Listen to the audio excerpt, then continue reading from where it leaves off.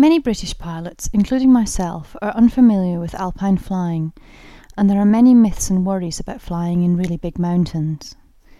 I've always looked at photos of pilots high above massive rock faces and been in awe of the beauty of the terrain and the impressive scale of the Alps. Although I've flown in the Pyrenees in winter, I've only flown in the Alps once. I recently went to Annecy for the first time, but I stuck to the immediate vicinity because I was unsure about meteorology, valley winds and routes where I might end up in a difficult situation.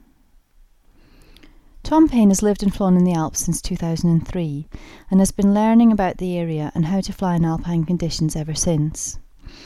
He flew his first 100-kilometre XC in 2006 and has been racking up the kilometres ever since. Although I live in the Pre-Pyrenees in winter, alpine conditions are something I'm not familiar with, so Tom managed to dispel some of the myths and preconceived ideas I had. Tom's a great advocate for the area. He clearly loves the Alps. Here he explains why they are so special. Alpine flying's great. There's just there's loads of aspects to it. We get lovely gentle evenings soaring. We get good strong thermals in the spring. We get very stable conditions in the autumn where you can walk up mountains or walk up snowy peaks and fly from the top of them. So there's really a whole range in there. But it's very different from UK flatland flying. You moved to the Alps specifically because you really liked it there, because you went there on a holiday and just fell in love with the place, didn't you?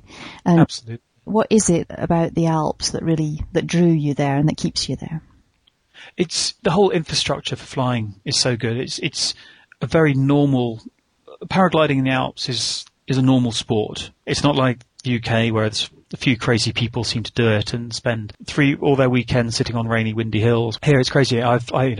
People do it at school. They have friends and family who do it. They start learning from an early age. We have well-maintained takeoffs and landing fields with bars in them. It's just the whole infrastructure is there. Paragliding is very much part of the life here. And that makes it a really good place to be a paraglider pilot because everything is there for you. You're not arguing about access to sites because there are mountain terrain that no one really cares about anyway, and the local club has done a great job of making open sites for you, further which are open to everybody in the world. Yeah, everything just works, basically. It's just a whole lot less hassle than the UK.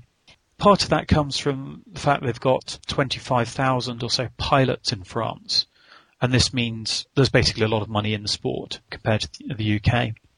This means clubs have enough members to be able to afford to put carpets on the takeoffs and wind stations up. It means that the national organisation has actually got a relatively large amount of money compared to the UK to buy landing fields and so on. It's part of tourism here as well. You'll find a lot of paragliding instructors in France are paragliding instructors in the summer and ski instructors in the winter. And paragliding as a tourist activity brings in millions and millions of euros. A recent study of the Annecy area attributed, I think, if I remember correctly, about 4 million euros a year coming into the region thanks to paragliding. And this means that the local communities here support paragliding because it brings money in. It's not you're fighting with the local farmer to get a little patch of grass to take off on and avoid scaring the sheep. Here it's the community will set aside land for there to be a landing field so they can get the benefit of visiting pilots from all over the world. So one of my main questions about alpine flying was about the weather. I've heard lots of things about it, how changeable it is, how dangerous it can be if you're up a mountain and it suddenly changes. So I wanted to hear Tom's views on the weather forecast that you should be looking for and what he considers to be a good alpine forecast. July and especially August can be quite stormy at times, particularly afternoons, and the last few years we've had really wet Augusts. This year seems to be working out a bit differently. We've had a more traditional winter and a more traditional spring, but generally July, August is not always a great time to go, particularly if you're focused on cross-country flying. So when you say a traditional winter, what does that mean in the Alps? Lots of snow, basically, or rather, it seems like an amazing amount of snow, but really if you look at statistics, it was just an average amount of snow. It's just the last few years we've had very little snow in the winters. There's been relatively little XC done during the winter. Usually expect to see the first short XC flights in February. By March, people are managing 50, 60, sometimes a bit longer, and by April it's full on with lots of 150k flights. But this was a late start. We had a lot of snow, we had quite a lot of wind over the winter, so it only really started in mid-March. For a first time flying XC, June's good, and end of August, early September can be very good as well. This time they don't get the full on spring conditions, but there's still good thermals around. It's possible to do good flights. The days are long. You get nice evening restitution. It's basically a really good time to do your first Alpine holiday. Once you're a more experienced pilot and you're happy in flying your glider in rough air, then really the very best months for cross-country flying are April and particularly May. The air mass is nice and stable. The air is cold, so it doesn't hold much moisture. So cloud base gets high. Good contrast between the cold air and strong sunshine generates powerful thermals. So that's the best time to go if you really want to search for the XC distances. I've always had this idea that the weather's very changeable in the Alps. They always say, if you're climbing up a mountain, you have to be careful because it can change very quickly. But I know that that's not your view. You think that actually the weather's quite predictable. Yeah, I think the forecasts have got very good now. Certainly, they do get it wrong occasionally, but when they get it wrong, it's normally the 3 days ahead forecast. So what this means is that if you're in the Alps on holiday, you can look at the weather in the morning and you can be pretty sure that what they said it's going to do during the day is what you're going to experience. You're not going to have fronts or rainstorms sneaking up on you unexpectedly. You can trust the forecast, basically. So there's no reason for us to be worried about it. The general wind direction gives you a good idea of what sort of day you can expect as well. The best directions for us are northerly winds from northwest around to northeast, where you've generally got sort of dry continental air masses coming in. East is fairly rare, but can provide good flying conditions. Southerly, you can get föhn winds, and particularly when fronts approach the Alps. This is very typical föhn conditions. As the front sweeps across France, you get southerly winds coming up from the Mediterranean, running along the length of the front from south to north. These humid southerly winds sort of cause the föhn effect. Southwest is also quite typical. However, the base, as it's also a fairly moist air mass coming in from, once again, the Mediterranean from the Atlantic, we generally expect fairly low bases, but still reasonably good flying conditions on there. And westerlies is sort of halfway between southwest and northwest, so good flying conditions, but not quite as good as the northern sector. You said the föhn effect, and a lot of people I think are quite unsure about what föhn actually is, because they think it's the same as wave, but it isn't. Can you explain to me a bit more about what the föhn is? Yeah, correct. It's a very different effect to wave. Föhn, firstly, it's very predictable. If the forecast says you get föhn, then you will, and if the forecast doesn't say you're not going to get föhn, then you won't. Basically, what happens is the moisture in the air contains energy, and the way the air flows over the mountains means that this energy is released from the moisture in the air and imparted to the air, so it then speeds up and heats up and generates strong winds. What roughly happens is that you get a southerly airflow. This is forced up as it moves over the mountains. As it rises, it cools and condenses, forming cloud and precipitation. This releases latent heat of condensation, and this heat energy is then imparted into the air as it then flows down the northerly slopes. It heats up, it expands and accelerates down the northerly slopes. Mm-hmm. It hits the next range of mountains and does the same thing again, losing more moisture, gaining more speed. And the next range of mountains, it does the same, and so on and so on. So this means what can be a light southerly on the southern side in northern Italy, for example, by the time it hits the southern plains of Germany, can be extremely strong, 100 plus kilometre an hour winds, and typically very gusty as well. It's a predictable effect. It doesn't make for good flying conditions. It's a very good idea to stay on the ground. A good tip on föhn days is the föhn is stronger the further east you go, the further you go towards Switzerland, Germany, Austria.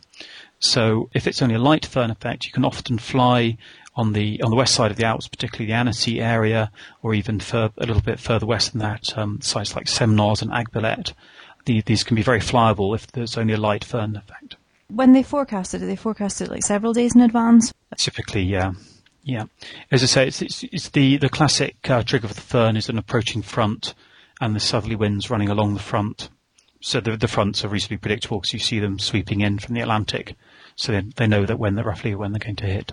Do you get a lot of wave? We get wave, but it's generally quite rare.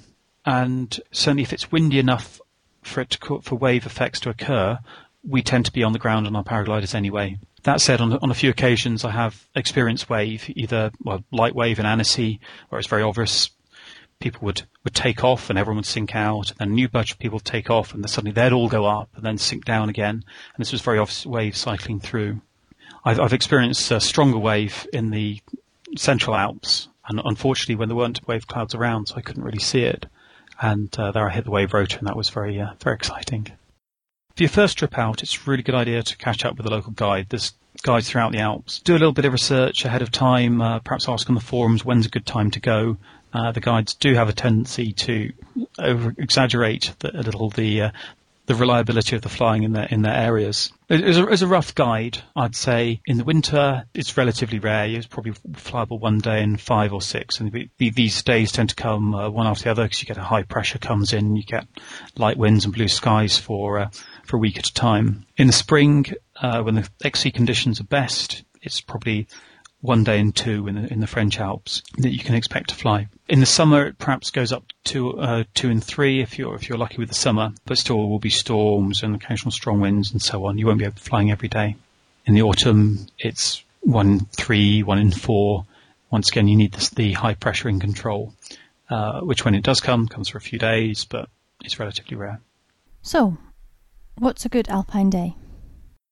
The most important thing for spotting a good alpine day is instability in the air mass, i.e. that there are good thermals starting low down and going all the way up to cloud base.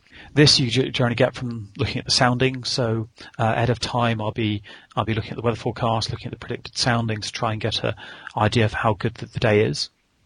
Second most important thing is the wind, and the wind at altitude is a very good quick way of checking how good the day is likely to be. If the winds are light at altitude, 0, 5, 10 kilometers an hour, and by altitude I mean about 3,000 meters or so, then it's a magic go anywhere day. Most of this wind will go over the mountains. You'll actually experience very little when you're high up. Once the wind gets to 15, 20 kilometers an hour, then you can still fly cross country, but you need to be a little bit careful. You might need to carefully use the valley winds for certain sections of your route that you plan. You need to be careful where these winds accelerate to the valley winds, for example. Finally, once the winds are 25, 30 kilometers an hour, you can fly in some protected sites, but once you leave that protected site, then it can get a bit scary. So you just choose the kind of stress level that you're happy with, and then exactly, yeah. Sometimes sometimes it's literally, for example, a classic site, Annecy's actually well protected from southerly winds, and you can fly very nicely locally in Annecy, even when the southerly wind is blowing at 25 or 30 kilometers an hour. But if you poke your head, you take the thermal too high or fly out of the protected zone, you suddenly find yourself in these strong winds, and you notice your ground speed drops to 0, and you very quickly make the decision to fly back into the protected area. A couple of other good things to look out for are just general things that might cut short or change your flying day a bit. Things like high cloud coming in. Often if there's an approaching front, there can be good cross-country conditions before the front approaches, but as the high cloud, the leading edge of the front approaches, it cuts off the sun, so it might limit your day. It's not dangerous at all, it's just a bit annoying. If there's a forecast of storms, well, firstly, a slight tendency of storms is a good sign that's good instability, but if they are saying there will be storms, then you can expect these to be forming at 3 or 4 o'clock in the afternoon, and then you're going to have a very short day. Then you want to be on the ground well before the storms start forming. And presumably they grow pretty quick. Yeah, yes. A classic sign to look for is tall cumulus in the morning, or cumulus forming early in the morning. If cumulus is forming at 9 or 10 o'clock in the morning, then there's a good chance it'll develop during the day. Similarly, if you see tall castellanus clouds, basically vertical cylinders, it's a sign that there's a lot of instability in the atmosphere, that there's no high-level inversion to stop the vertical development of the clouds. And often by midday, the clouds will already be tall, well-formed, starting to look dark, and by the early afternoon, they're turning into storms. So you have plenty of warning there. Another thing to look for with overdevelopment, actually, even if it doesn't go bang, is once you start getting tall clouds, they cast very large shadows, and they can often put entire massifs into shadow, which means no thermals there, and you might have to change your cross-country plans accordingly. It's also one of the reasons that April, May tend to be the best time. The air mass is generally colder, A colder air can hold less moisture, and so there's simply less moisture available to form these large clouds. And so we get the small, like puffy clouds rather than the overdevelopment and tall clouds that we often see in the summer of July and August. The other thing that a lot of people are quite concerned about when they fly in alpine areas is valley winds. You're right, it's absolutely critical to understand what valley winds are and what their particular patterns are in the area you're flying in. So whenever I go to a new area, the first question I find the local pilots and I ask them, where do the valley winds blow here? Normally, in 90% of cases, they blow against the water flow. So you can predict yourself, but it's always a good idea to check with the local pilots. When you say against the water flow, do you mean of a river? Yes, exactly. So if a river's flowing down through a valley, then you expect the valley wind to be blowing in the opposite direction to the river is flowing. Valley winds are caused by the high mountains, or by thermals rising above the high mountains and drawing in air from the surrounding plains. And the easiest way for the air to flow in is up the valleys. These are the gaps in the mountains, if you like. So as water tends to flow out of the mountains and air tends to flow into the mountains. Normally predict that the valley wind would go opposite the flow of water. But is there any other indications that you would be able to use? That's the main one. That's a really good rule to follow. Of course, if you see any real signs of winds, for example, flags or smoke or lakes where you can see where the ripples are and where the calm bits are, of course, go by those. But the water rule is a really, really good one. It works almost always. The only case where it doesn't really work is if you have a very large valley nearby, and if there's a very strong flow in that larger valley, it can change the flow in the surrounding valleys. But this is relatively rare. A good thing to watch out for is the meteo wind. It normally doesn't affect us too much, but if it's strong, it can increase the strength of the valley wind if the valley wind goes in the same direction as the meteo wind. This is often the case in Annecy and in Northerly, for example, where the valley winds blow from Annecy town along the lake and south to Dusard. If there's a northerly wind as well, the two add together and it can get very windy, especially at the Dusard landing field. Otherwise, if there's strong meteo winds around, sometimes the valley wind systems don't set up at all, or they set up in the opposite direction. But this is only really in strong wind conditions. If the winds are light or normal, I should say, the valley flows are much more predictable. During my training many years ago, I learnt about anabatic and katabatic winds, and I asked Tom how important these were in the Alps. A lot of our flying is most directly influenced by them. The classic katabatic one for us, if you're flying in a ski resort in winter, there's often a constant katabatic flow next to the snow all day long, even at the height of the day. And this is why one of the reasons that people launch on skis is it's the only way to actually move fast enough to get enough airspeed to actually take off. If you try running downhill, you've got a 5 or 10 kilometre an hour tailwind, you'll just never take off. You can get larger katabatic flows down glaciers, but generally, glaciers, they're big things. You can see them from a long way away, so you can still stay well away from them. The anabatic flows are the daily slope breeze, and that's typically what we're taking off in. That's that nice gentle breeze that comes up the front of launch, perfect 5-10 kilometres an hour, that allows you to get off easily. And if you're flying along a ridge, you can stay in that slope breeze and use that rising air instead of having to take thermals. So yeah, we're flying in katabatic and anabatic flows all the time. Amongst British pilots, the Alps have got a reputation for roughness and turbulence. Mm-hmm. Would you say that in your experience it's more turbulent than other places, or is it just a matter of choosing the time when you launch or the conditions that you're prepared to fly in? If you're flying in the spring, it's going to be rough wherever you are, really. In the mountains, strong thermals around, so yes, it is likely to be a little bit stronger than what you expect, or more turbulent than what you would get in the flatlands. However, if the thermals are well organised, which is typical on light wind days, then although there can be turbulence around the thermal edges, the thermals themselves can be nice and smooth. The roughest days tend to occur when there's an inversion around that causes thermals to break up, or prevents large thermals from forming, or if there's wind around which breaks up the thermals.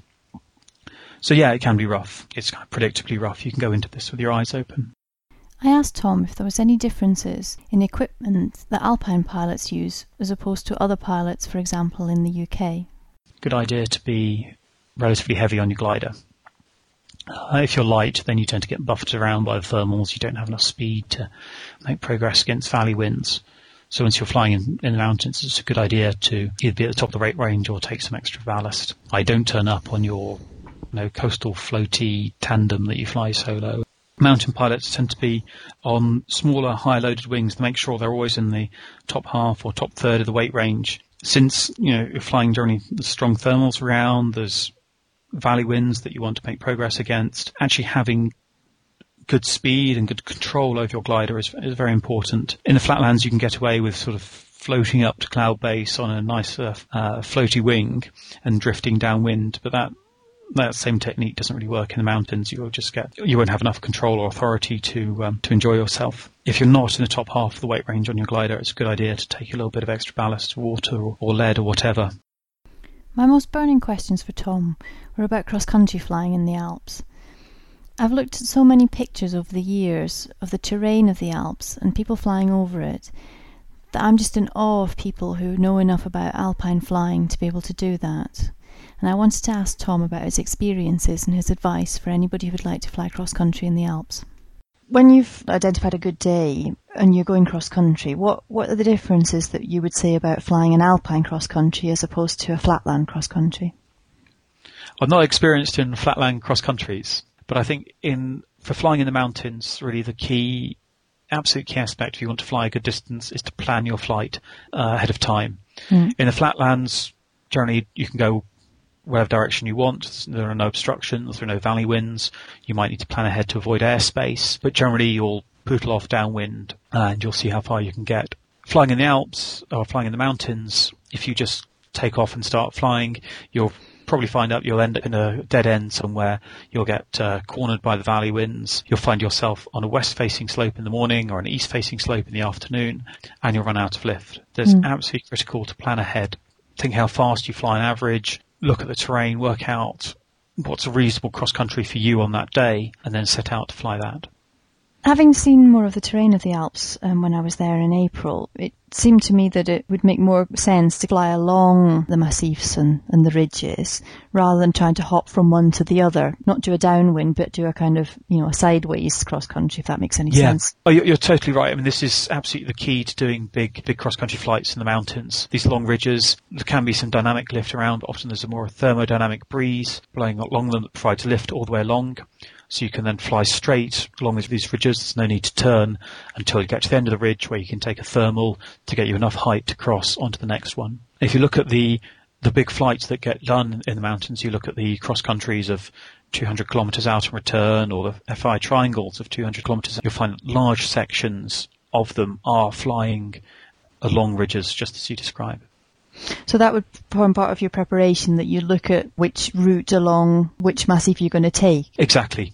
As a rough guide, early in the season there's lots of snow in the high mountains, so the thermals tend to be best in the so-called the pre-Alps, the areas around Grenoble, Chambéry, Annecy. There we've got a lot of north-south running ridges, so early in the season out and returns on these ridges are good flights to do. They're relatively an easy way to accumulate the kilometres. As the snow disappears from the high mountains, we start to get better thermals there, and a big cross-country flight at the end of May, early June might start somewhere in the mountains, sort of close to the highest summits. Then in the morning, while the valley breezes are light, fly out of the mountains towards the pre-Alps. Then the strongest part of the day, fly along one of these long ridges, and then at the end of the day fly back to your starting point, but this time the valley breezes will have set up and they'll help you return to where you took off from. When I was in Annecy, I'd read that there was 80 or something launches in that area. Yeah. And we were just completely, where do we go? If you're looking for a good light wind day, how do you pick the site? You're right, there's a lot of sites in the Alps and lots of official ones. Many mountains have got nice grassy slopes of just the right angle. There's just a huge amount of choice. What I generally look for is if it's a normal flying day, all the major launches will work. And it's just a question of choosing what flight you want to do on that day. You choose the right starting place for your flight on that day. Sometimes you need to be a little bit careful, particularly in the spring, for example. The higher launches might be still under snow. But between the end of the ski season and the start of the summer tourist season, the lifts might be closed, so it might not be possible to get up to some of the higher launches. If there are strong winds around, then you want to stay low, to stay out of those strong winds. In contrast to that, in the summer, when often it can be very stable in the valleys, you'll look for a high launch that works at the time of day you want to take off. To give you an example, a good place to start cross country is in the summer is from Chamonix, from the Plan Praz takeoff above the Chamonix town, which is a lift up to 2,000 metres, and you're on south-facing slope, so it's a high launch that works well in the morning. If you want a high launch that works late in the afternoon, you go to somewhere like Alvard near Chambéry, which is also at 2,000 metres but is west-facing. It takes the valley breeze that comes into the massifs there, it hits Alvard directly, and that provides excellent evening soaring along the Beldon range. Just like everywhere then, you need to know where to go. Well, yeah, it really confused me when I first arrived in the Alps that I'd come out with a British mentality of you look at the wind direction, and then you choose a site based on the wind direction. I got very confused. My local club I joined in Chambéry only had 2 sites, both of which faced northwest, really. So I couldn't work out why they still seemed to go to these sites no matter what the wind direction was. Of course, now I know it's the valley breeze that's set up very regularly day after day. So what's important is the orientation of the site relative to the valley breeze. And in fact, you can fly the same site often day after day. It's interesting because in Spain, where we fly, the majority of the sites are south-facing. We sort of often say, well, why don't you find a westerly site? And they kind of go, well, why would we want to do that? Exactly. Yeah, you fly in the thermal breeze. If it's westerly, it's come all the way from the Atlantic, so therefore it's cold air and it's not much fun and it's usually windy and it brings bad weather, so why bother? So it's just kind of, if it's south-facing, the sun will hit it, it'll be fine. Yeah. But it's interesting that in the pre-Pyrenees we're not so affected by valley winds. It's not such a consideration. I think probably in the high Pyrenees it would be, the valley winds would be more of an issue and the sites are probably oriented differently. I mean, in a way, it's simply the sun is more powerful than the wind in the mountains. You once said to me that thermals are more predictable in the Alps than they are in other places. Is that because of the terrain or because you're flying in lighter wind? You're trying to fly in light winds so the thermals aren't being blown along so much, or what's your theory on that? It's a combination of the two, I think. The valley winds give a predictable pattern each day, so with the same winds you'll tend to get thermals forming in the same places each day, and the lighter winds means that these are relatively well organised. So classic thermal triggers in the Alps are where a valley wind hits a ridge. Classic examples here are the north end of the Roc de Boeuf in Annecy, for example. And there you're guaranteed to fly in a thermal every time. In fact, one of the things you should do when you ask the second follow-up question you should ask the locals after finding out in what direction the valley winds flow where you're flying is to ask where these valley winds hit directly against ridges, and there you can find guaranteed lift. Presumably, otherwise, the thermal triggers are just the same as anywhere else. If you turn the landscape upside down and honey dripped out of it, that's where it would be. Exactly. Things tend to be on a bigger scale in the mountains compared to the flatlands. And flatlands are a small rise or something that's like a village can trigger a thermal, whereas in the mountains, villages and small rises are insignificant in the scale of things. So it tends to be the mountain ridges, the mountains themselves, that really work. You can find thermals in the flatlands or in the big alpine valleys, but they're relatively rare because you've got the valley winds blowing there that A, prevent the thermals forming, and B, means that if hot air does accumulate there, the air gets heated there, it actually tends to get blown along the valley until it hits something like a ridge where it then triggers and releases. So it's the big scale terrain that really generates the thermal, acts as the best triggers in the mountains. Other alpine pilots that I've spoken to have said that they prefer flying in alpine conditions because once you've learned how they work, it's like a code that you can crack. Whereas they say that if you fly in the flatlands, it's all really unpredictable and you don't have it mapped out in front of you. Like where the thermals are going to be is more unpredictable than it is in alpine conditions. And therefore they find it more predictable and more reassuring. Yes, it's... I don't know if it's just staying in our comfort zones. Once we get comfortable in the mountains, that's where we like to be. I suppose the difference is, to me, it seems that in the mountains, you're totally right. Where you're going to get your next bit of lift is very predictable. So you can fly there with certainty, you can fly fast and get there, and you can be sure. The flatland pilots, I get an impression that even the best ones are really playing a game of probabilities, that they identify places which are likely to work, but they can never be sure, and therefore they cover several potential sources. And that means you're flying more hesitantly because you can't be sure where your next bit of lift is. And so you don't get the speed and the flow of an alpine flight. That speed and that flow, how much is your preparation in advance influenced by that? If you want to fly big at sea, you've got to fly fast. And to fly fast, you've got to know where you're going next. And this means that, to give an example of what I'm doing, is I've already got an idea of the route in mind. When I go on a glide, I know where my next bit of lift is going to be, so I know where I'm going to find it. I also know what I'm going to do when I get to the top of that thermal and what direction I'm going to fly then. So I'm always thinking 10 minutes, sometimes 10 kilometers, even 20 kilometers ahead. And this means that you can act with sort of total expectation of success. You can go for it, basically. And so you don't waste time searching for thermals. You don't waste time wondering where you're going to go next. You're just focused on completing the flight that you've set yourself. It's really interesting for me because, obviously far more experienced cross-country pilots in Britain will know the terrain around their local area enough to be able to kind of plan their route like that as well. So the thought of being able to have planned the night before what you're going to do at the top of that climb 10 kilometres before is just amazing. Oh, it's okay. No, it's more than that. Let's say the weather's looking good for Thursday. So some friends, John Chambers, Quentin King and myself are planning a big triangle flight from Chamonix. We'll take the Grand Monte lift up to 3,400 meters in the morning. It's west-facing takeoff, but it's high enough that we can glide onto the east-facing slopes on the other side. And I could sit down and tell you now every single thermal along the way and every single plan, what altitude we need to do certain transitions, where we're going to find lift, where we need to stop to climb, where we can keep going. It's literally all the dots are there. With an Alpine flight, you can plan all the dots, and then on the day, you just have to join them up. Amazing. We'll see if it works. So it's a completely different way of looking at cross-country flying. Yeah. Fascinating. It's great.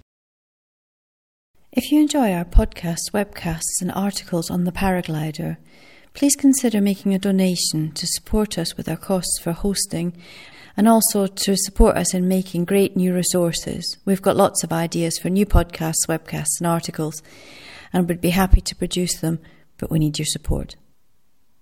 You can find the donate button on any of the podcast pages on the paraglider.com as well as on the main index page. Thank you.